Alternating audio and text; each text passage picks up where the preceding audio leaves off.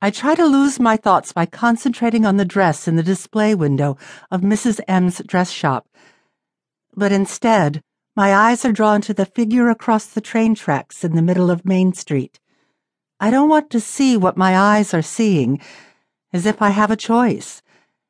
Still, I pretend not to notice the Schiller coming towards us out of the wavering fog, a ghost lost in Manorville, wandering aimlessly in search for something lost long ago. My heart feels like it has stopped for a moment, just a brief moment, a blip that has just reset my familiar reality. It hits me hard and fast, unexpectedly, knocking all the air out of me. And then, my heart starts again, this time pulsating to an unfamiliar rhythm, a new reality, and a new truth, which has just emerged before my eyes, like it has not always been there.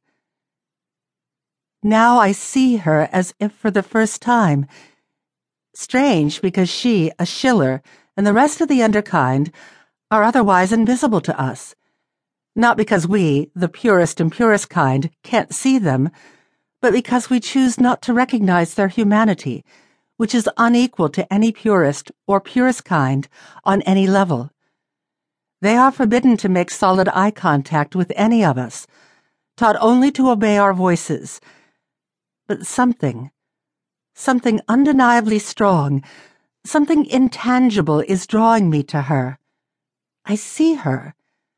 And it's not because I have chosen to, or even want to.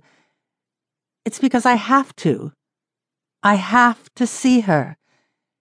You know what it's like when you feel you shouldn't look at something or someone for whatever reason, but yet you just can't seem to control what your eyes decide to do. In the end, curiosity always wins, doesn't it? My hands are balled inside my coat pockets, fingernails pressing into palms, indignant resistance on my part. The hammering in my head intensifies. The maggot had better not come near me. Damn it! Damn it! But of course she is coming, straight towards us. I did it to myself, I know, trying so hard to avoid her noticing me. But all I have done is manage to draw more attention to myself. Fool. Fool. Just call me a lightning rod waiting for a strike. Strike me down now, damn it, and get it over with. She bends her head towards the red cobbled road, dejected, perhaps wailing.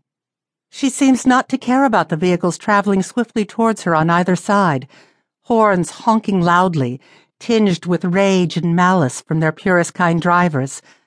One man even sticks his head out, white hair flopping in the wind, a flag of dominance, and then he sticks out his arm and waves his middle finger and yells, "Get out of the way, you yellow maggot!"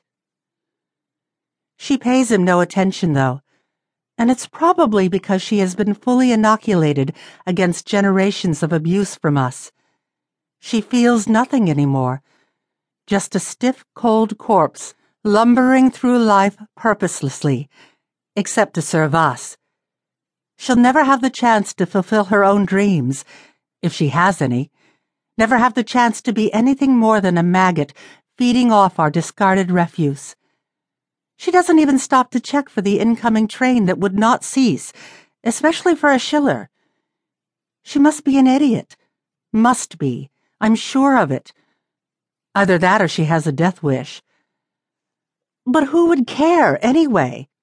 Who would care if she is suddenly splattered all over the tracks, a leg there, a piece of liver here, her eyeless head, what's left of it, rolling down Main Street towards Prosperity Circle in the square?